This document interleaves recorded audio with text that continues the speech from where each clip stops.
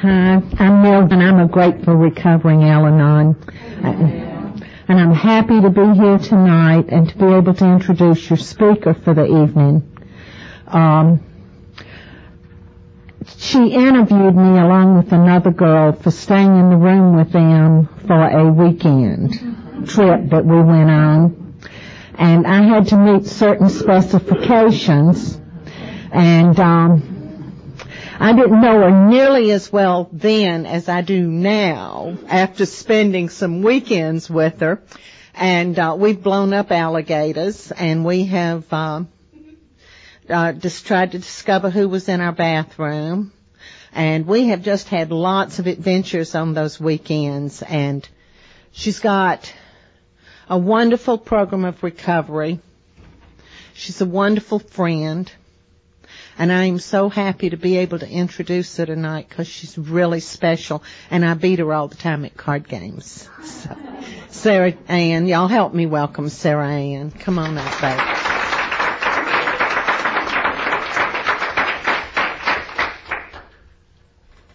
Hello.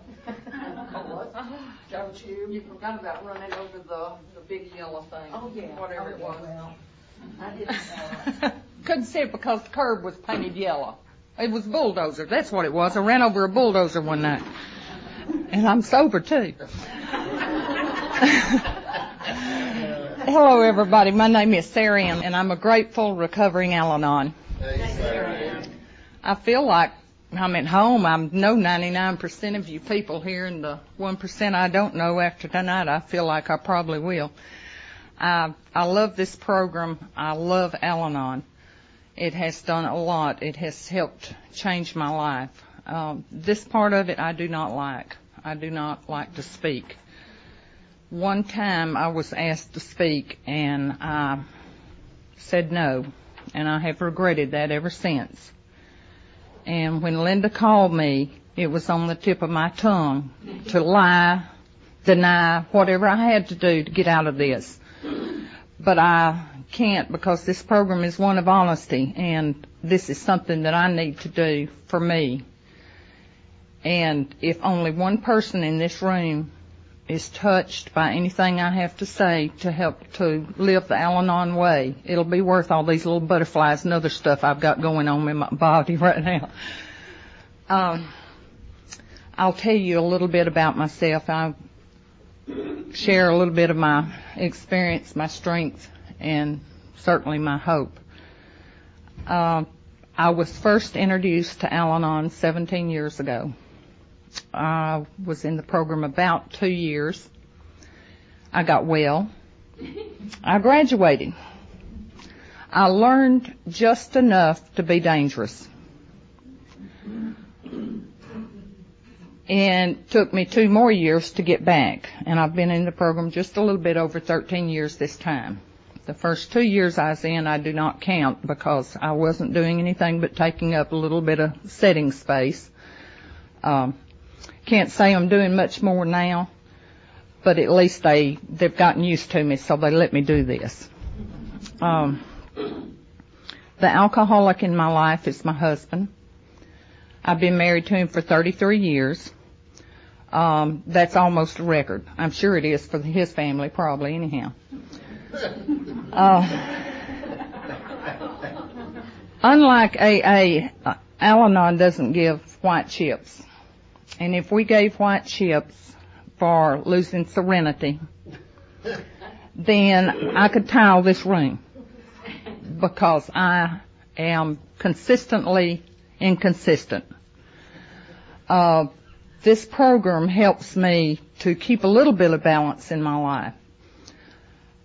I came into the program, no alcoholism that I could recall in my growing up years. I thought I had a very wonderful, happy childhood, and basically I did. There were 4 of us children. I was the baby. I was the youngest, naturally spoiled. The child before me and the child after me, my mother lost at birth, and so that just made it a little bit easier to rotten me. And my brother was 13 and then I had a sister that was 11, and then I had a brother that was 7 when I was born. So by the time I came along, I was really an infant, and growing up, there weren't a lot of cousins my age. I was a late child, late baby.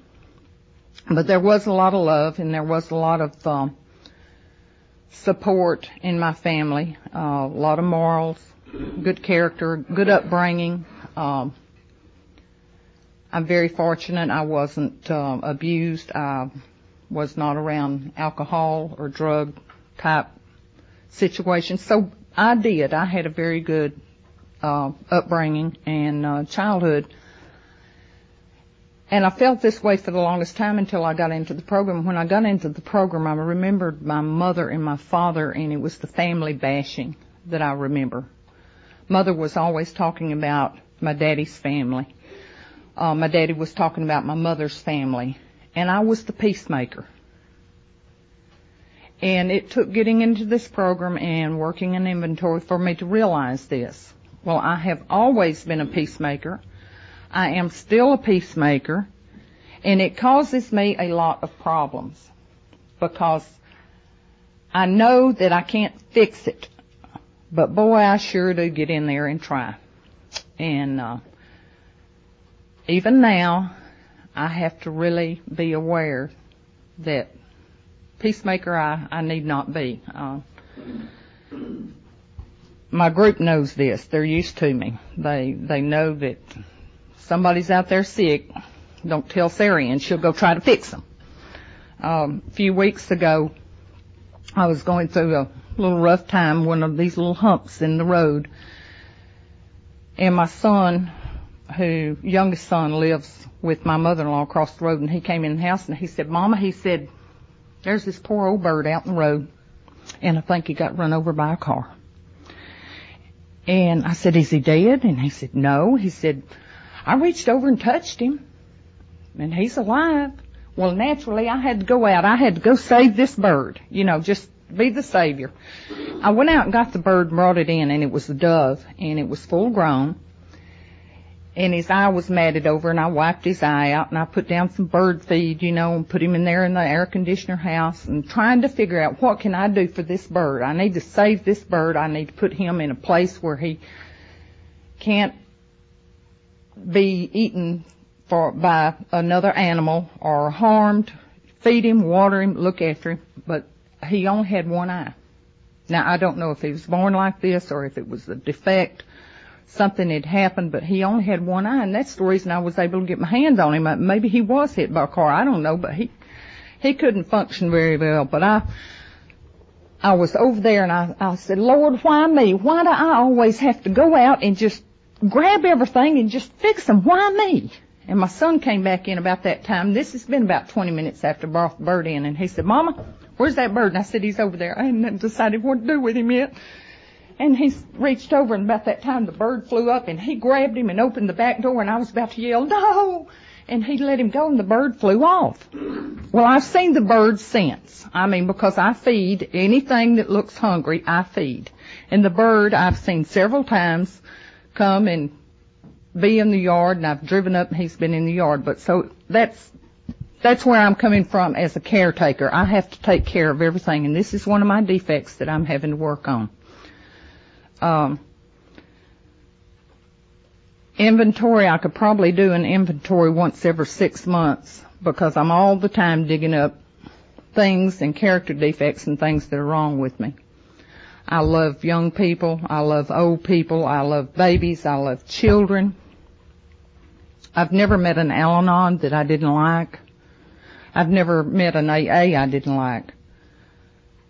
I have met a few that have just driven me absolutely wild.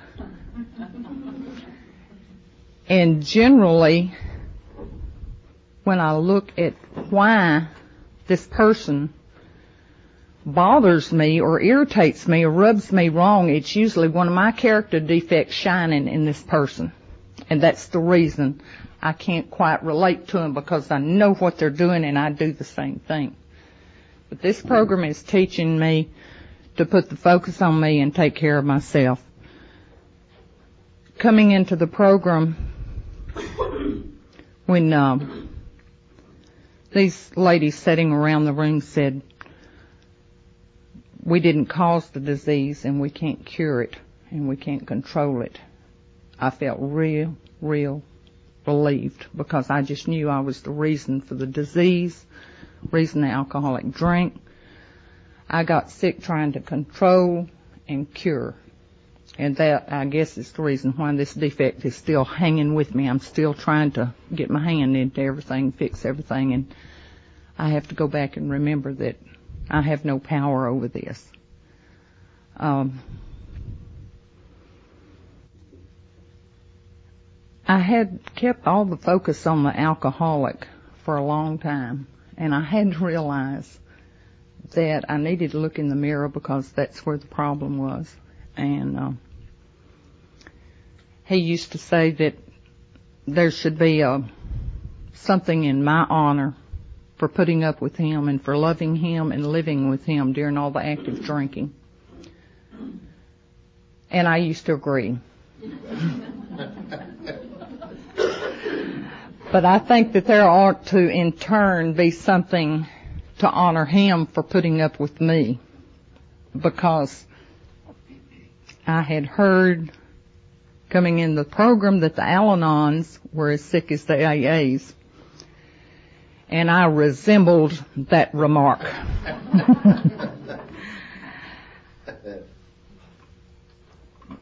The ladies in the room and eventually a few gentlemen joined our group, and I would say that we were insane, and I didn't like that because I live in Milledgeville now. And to me, when you talk about insanity, I think about all those little brick buildings with the bars in them. And I didn't like hearing that. I thought, insane, huh? I have never done an insane thing in my life. The time that I let my husband pick up my child from the skating rink, and he was drinking, and I did that to control him. If he had to pick up a child, he wouldn't drink. Well, he drank. He still didn't pick up the child because my controlling part had to go pick up the child and then go find the alcoholic so I could accuse him of forgetting the child. It never entered my mind that I was actually wanting the alcoholic to have my child in his car in his state of condition. To me, that wasn't insane. I wasn't thinking about that. I went looking for him. And before I get to what happened when I went to look for him, I'll tell you this. A few weeks ago, I ran into a lady and I haven't seen her in about 15 years.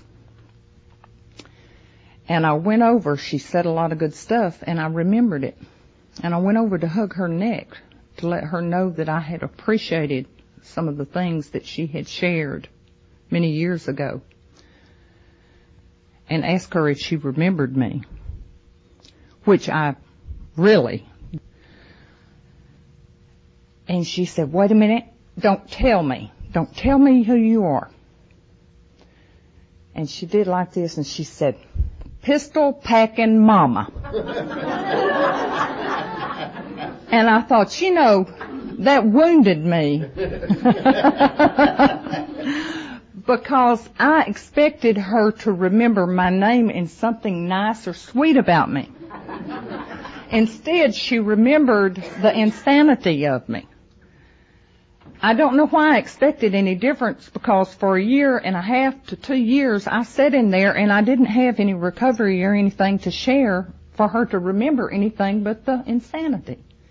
But this insanity goes to, you're talking about a lady who works for Georgia Department of Corrections now. I no longer carry a firearm. I no longer carry a pistol toter's license. I feel like anybody that just wants me, well, I just do not have the need for firearms anymore, but I did at this time put a firearm in my pocketbook and went looking for my husband, and I knew where to find him. And I pulled up in the parking lot and I watched him through a little window. And I was really wanting a reason to have to go in there and do something really horrible. If nothing but pull out my pistol and point it at him, you know. And I could see him moving around, and in a little bit he came to the door, and I ducked over, and I didn't expect him to recognize our car, first of all. And then I acted real surprised when he asked me what I was doing laying down in the seat. And this, to me, this was sane behavior. But I went in to the bar, and I'd never been in a bar before, and it was sort of L-shaped, and there was a man sitting here, and my husband sat right next to him, and I was sitting here, and they brought me a Pepsi, looked at me like I had a wart on the end of my nose. And my husband, in his wisdom of living with me many years, said, "Okay, people, this is my wife, and I can tell she is angry with me, and I will lay bets that she has a pistol in her pocketbook." Well, it got real quiet. And this man sitting between the wall and my husband at the bar said, "Lady, I don't know you. I have nothing for you. I have nothing against you. But I want you to do me a favor. If you decide to shoot this SOB, would you please yell duck first?" There was nothing insane about this behavior, yet when I came into this program and y'all told me that I was not functioning on all 8 cylinders, I really took that to heart, and it hurt my feelings. And the longer I stayed around, the more I could see the error of my ways. And this program has taught me a lot. I don't recall a lot of the hurt, the pain of living in 20 years of active alcoholism. When I first came into the program, I thought I would never forget. But God has a way of healing pain, and Al-Anons have ways of loving you to health. And this has happened, and I remember very few things. Some things I choose to remember because of the insanity in my part of the disease. But as far as my having that pain or that fear that I had at the time that I came into the program, I don't have that anymore. When I go to meetings and there's someone in there that's really hurting and they're crying and they're in a lot of pain, they haven't even had a chance to work any of the steps, much less get to the part of doing an inventory, I can relate to them. And this old, I want to fix them, I sort of push it to one side and say, no, you have to let them do just like you did. It takes time to heal. I became a grandmother this year in January, and I'm very proud of that. And Sue did too. It's wonderful. I know why they call it grand now. It's just absolutely wonderful. I thought I was going to have to go out and adopt a grandbaby. I really did. But she is wonderful. She's at Daytona this week at the races. Her parents are. She's being kept in the room by a sitter. But I'm very proud of this little girl. A lot of things have happened to me over the past 2 or 3 years that has been painful, has been enlightening. Some more of these little bumps in the road of life.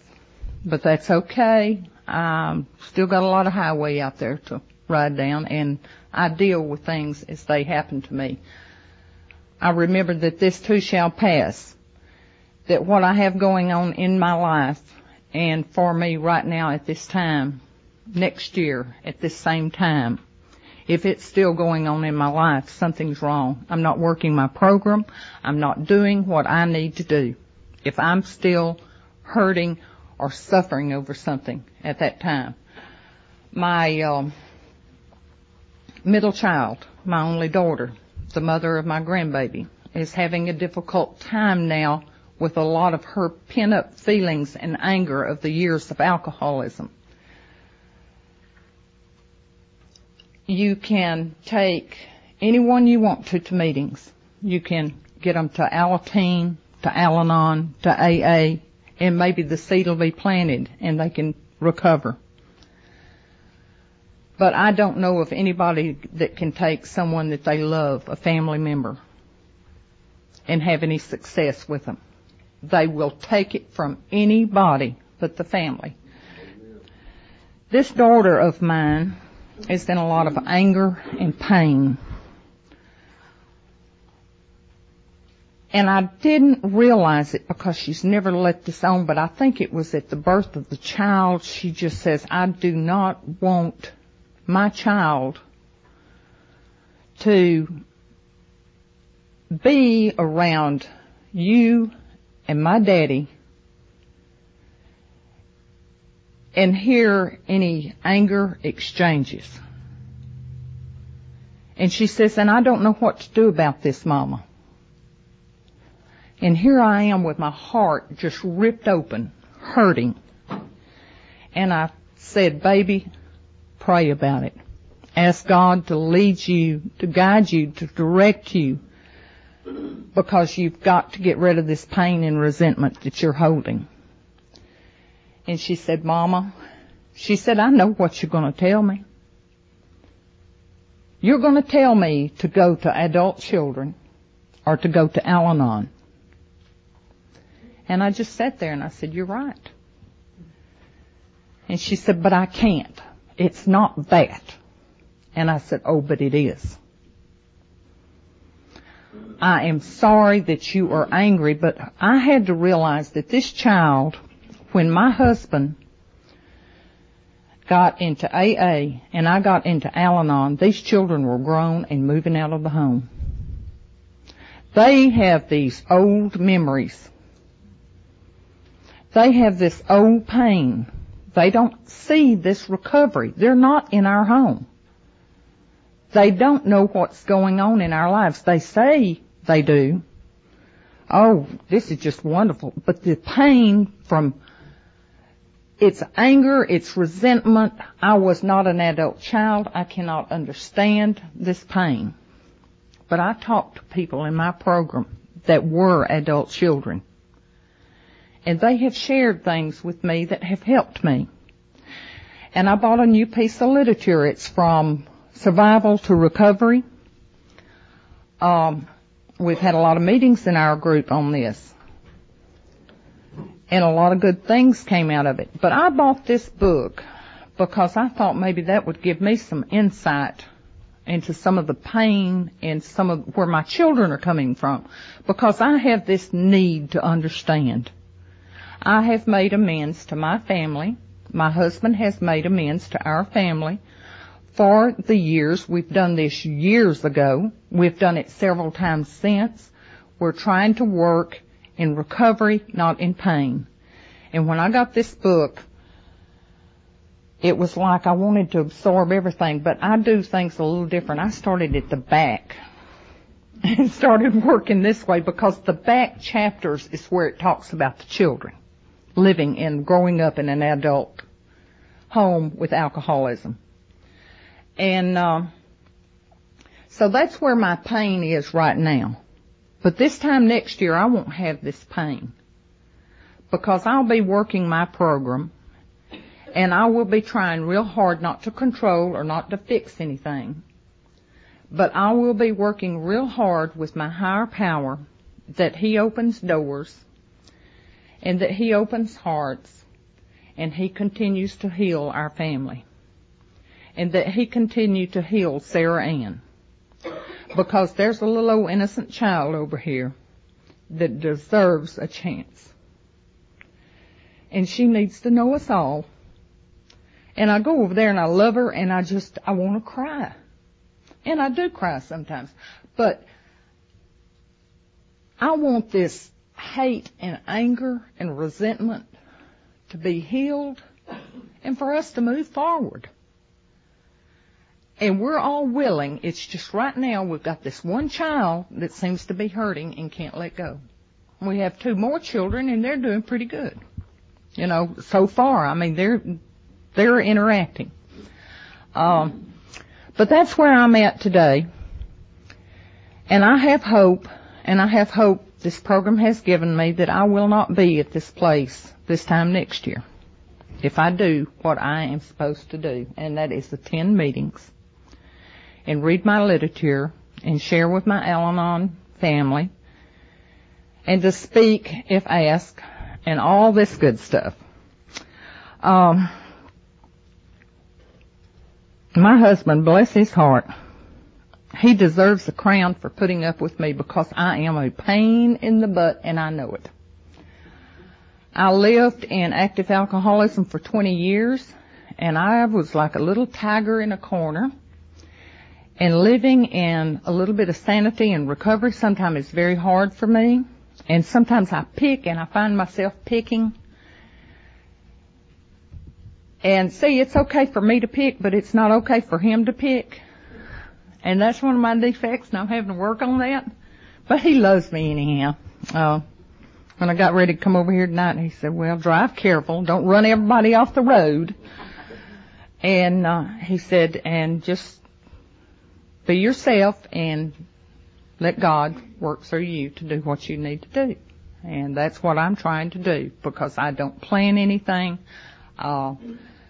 First of all, I'm a little scatterbrained, and I can't always remember which door I came in and which one to go out. That's the reason Neil had to bring me here tonight. I might have gotten lost. But I remember many years ago when my husband, my house used to be real clean. Oh, I mean, it was real clean. It was military clean. Because every time he would go out and drink, I was cleaning walls, under furniture. No self-respecting spider had a spot in my home. I mean, I was white glove clean for you people that have military background. And my husband didn't really bother anybody. He would just go out and drink, play pool, and after a while he'd come in and he'd just want to go to bed and be left alone. But no, I couldn't do that. I had to be right there with my mouth waiting on him. And I made a lot of situations worse with my behavior. And I know this now. I mean, alcoholism doesn't need any gasoline thrown on it to explode. But I was the fuel for the flame. And I was the martyr. Poor little old me. Sarah Ann never did anything wrong. I was just a good little old wife and a good little old mother and good little old housekeeper, and I just didn't do nothing wrong. And my husband came in one night, and I had a little motive. He was drinking, and I was going to show him up for the drunk that he was. And it hadn't been 20 minutes since I had gone to bed. I had been so wrapped up in what I was going to do to him until I finally exhausted myself and went to bed. And just about the time I go to sleep, he comes in, and I wake up, and I think I'm going to get him. I'm going to show him up for who he is. And he came in, and me and my mouth went at it. And he got angry, and I got the car keys, and I ran out and got in the car, and he ran after me to stop me from whatever I was getting ready to start. And I pushed the power locks down and cranked up the car, and he jumped on the hood, and we went down the road. Now, the midnight of Paul Revere was nothing to laugh at. This was. He had visions of me getting on the main highway and opening up wide open. But that wasn't in my plans. I wasn't out to air him out or to hurt him. I was out to expose him. So I pulled into my mother-in-law's yard, knowing my sister-in-law and my nephews were there, and I pushed down on that horn and woke up everybody. Now, I live out in the country, but we have neighbors. But when a horn starts blowing at 2 o'clock in the morning, you're going to get up and see what's going on. And he was trying to tell me, shh. And she opened the door and came out. Well, see, I had done my part. I had exposed him for coming home that time of night and drinking and being obscene. Now, see, I wasn't obscene. This is all part of the insanity of the disease of alcoholism, and I was really caught up in this. I did years, and it got worse and worse and worse. When I came into this program, I took a lot of the tools in our literature and I used these tools to help me to get where I am. Some of my favorite ones were about the lady whose husband, when he's talking ugly to her, she visualized him as shooting poison arrows at her. I used that. One night he came in and he was just carrying on. And I sat there and I did this. I was visualizing that he was, these dirty words that he was throwing at me, these table legs that he was calling me, and all this stuff was poison arrows, and I was dodging them. Well, he didn't know what was going on, but he threw his hands up and he said, "You're not even listening to me. You're not paying any attention to me. What's the use?" And he left. And that was the end of that. No more battle, no more anything.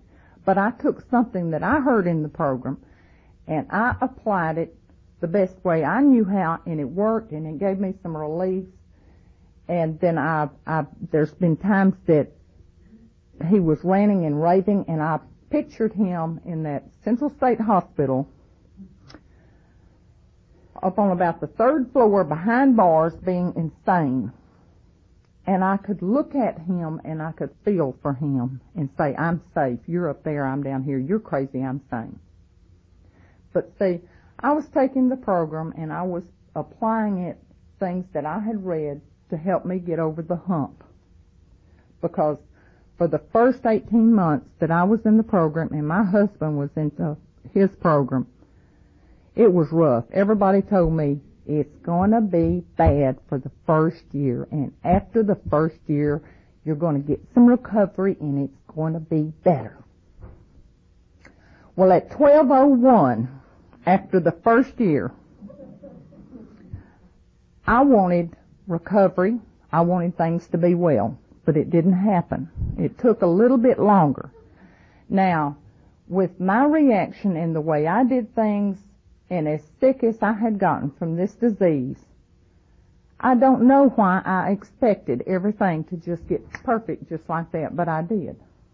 And the more things advanced, the harder I got into my program and applied things that I'd learned.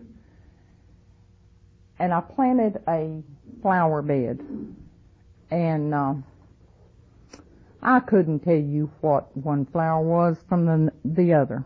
But in my program, in our ODAT, it tells about a lady that planted a vegetable garden. And one day, she had lots of nice vegetable seed. Well, I said, well, if she can plant vegetables, I can plant these flowers that I know nothing about. And every time I dug a hole, I was digging his grave. Every time I pulled a weed out, I was pulling his hair, or I was choking him, or in my mind, I was doing something to this alcoholic that was causing me all this pain. And I was really putting the fertilizer to these flowers. I was having a good time. I was taking out all my hurt, all my anger, all my pain into this flower bed. And I started feeling better. And I started taking the focus. I wasn't doing things to the alcoholic to provoke him. I was too busy provoking it in the backyard. And I got to feeling better. And I started having beautiful flowers. And this was my way of working the program, something I'd read to help me through a hard time.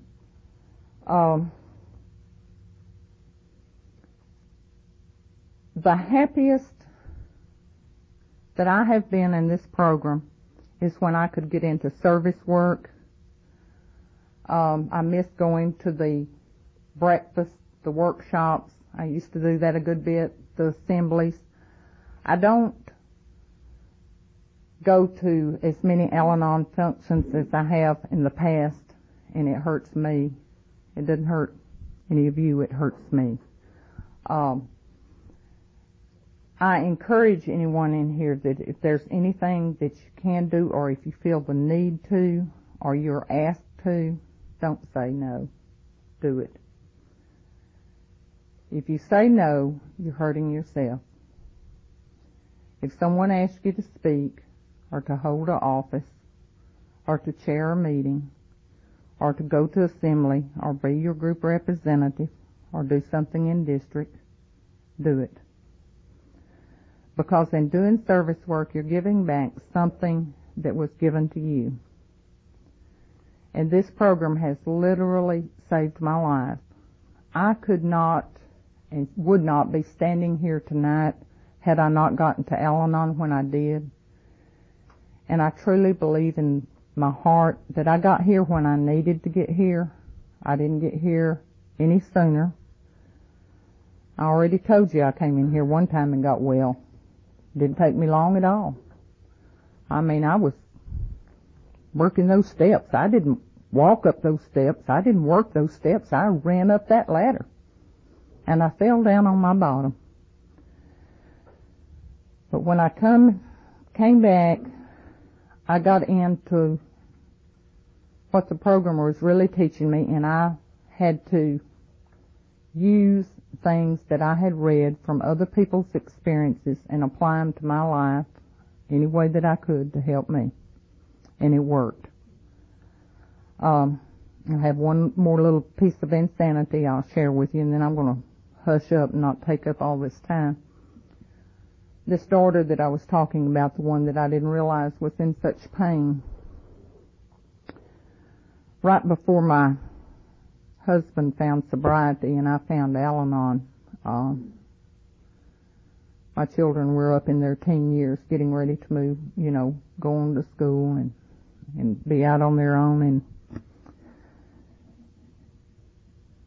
my husband was out drinking one night, and all the children were out of the house, and my daughter was on a date, and she came home late one night, about 11:30, 12 o'clock. I don't even remember, but I was sitting in there at the kitchen table, and no one was there, just me, and she came in, and she said, "Mama, what you doing?" I said, "Well, I'm picking out some colors here for carpet and maybe some upholstery for my sofa and curtains, different things, She said, "What you gonna do?" And I said, "Well, I'm thinking about doing a little remodeling." She said, "Well, Mama, where are you gonna get the money?" And I said, "Well, baby, that's gonna be taken care of." I said, "Earlier tonight, went back to the bedroom, I got down on my hands and knees and I prayed and I said, God, this man, this alcoholic in my life is driving me crazy. And I want you to wind him up so tight that he hits a tree and doesn't hurt anybody but him. And I want you to take him out of my life and out of this world tonight. And he's got a lot of insurance money. And I'm going on a shopping spree." Now, at the time, that wasn't insane to me. And I didn't think anything about it until I got into the program. But the insanity of this disease is it is a family disease, a family illness. Is my daughter sat down and started helping me pick out colors for the carpet. And that's what I had to make amends for. Because I had her so convinced that I was right and that this was going to happen. So it wasn't so much the alcoholic doing the damage to family. It was this little old sweet Al-Anon that thought she had a halo above her head that was doing damage too. Like I said, I made amends several times, but see, the damage is still there. And it just keeps on and it just keeps on. And that's why I have to come to this program. I have to come to this program for maintenance, for upkeep, and to help me get better. I wish I had something funny to tell you. I had a joke, but I'm not a joke teller. If I had one, it's been long forgot.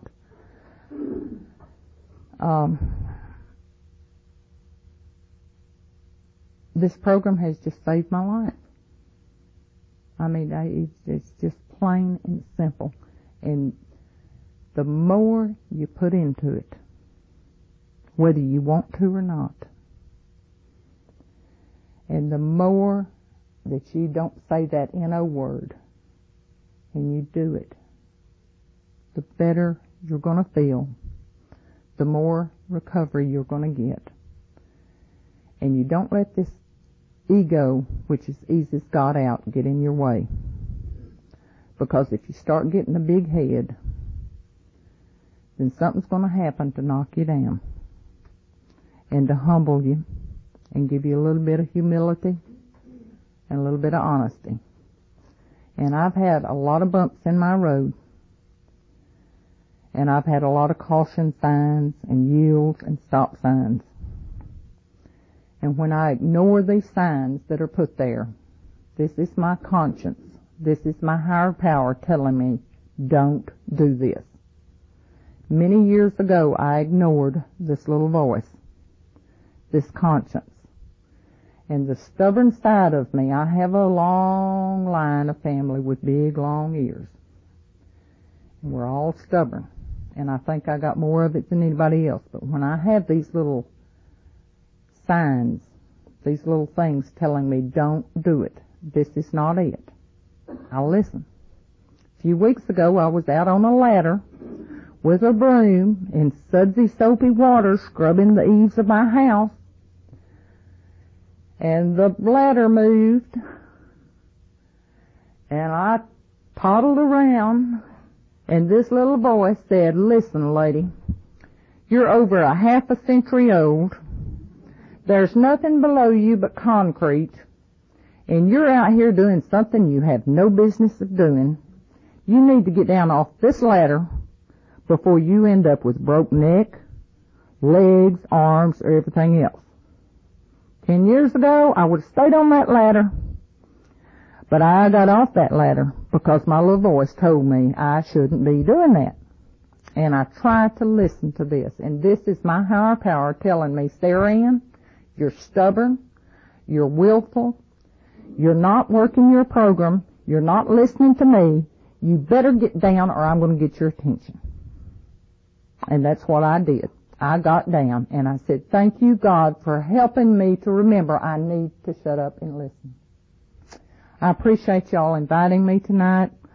I hope if there's just one thing that I said to help anybody in this program, that it worked. But these butterflies are still here, and I love you all, and even though I didn't want to do this, I thank you very much for asking me.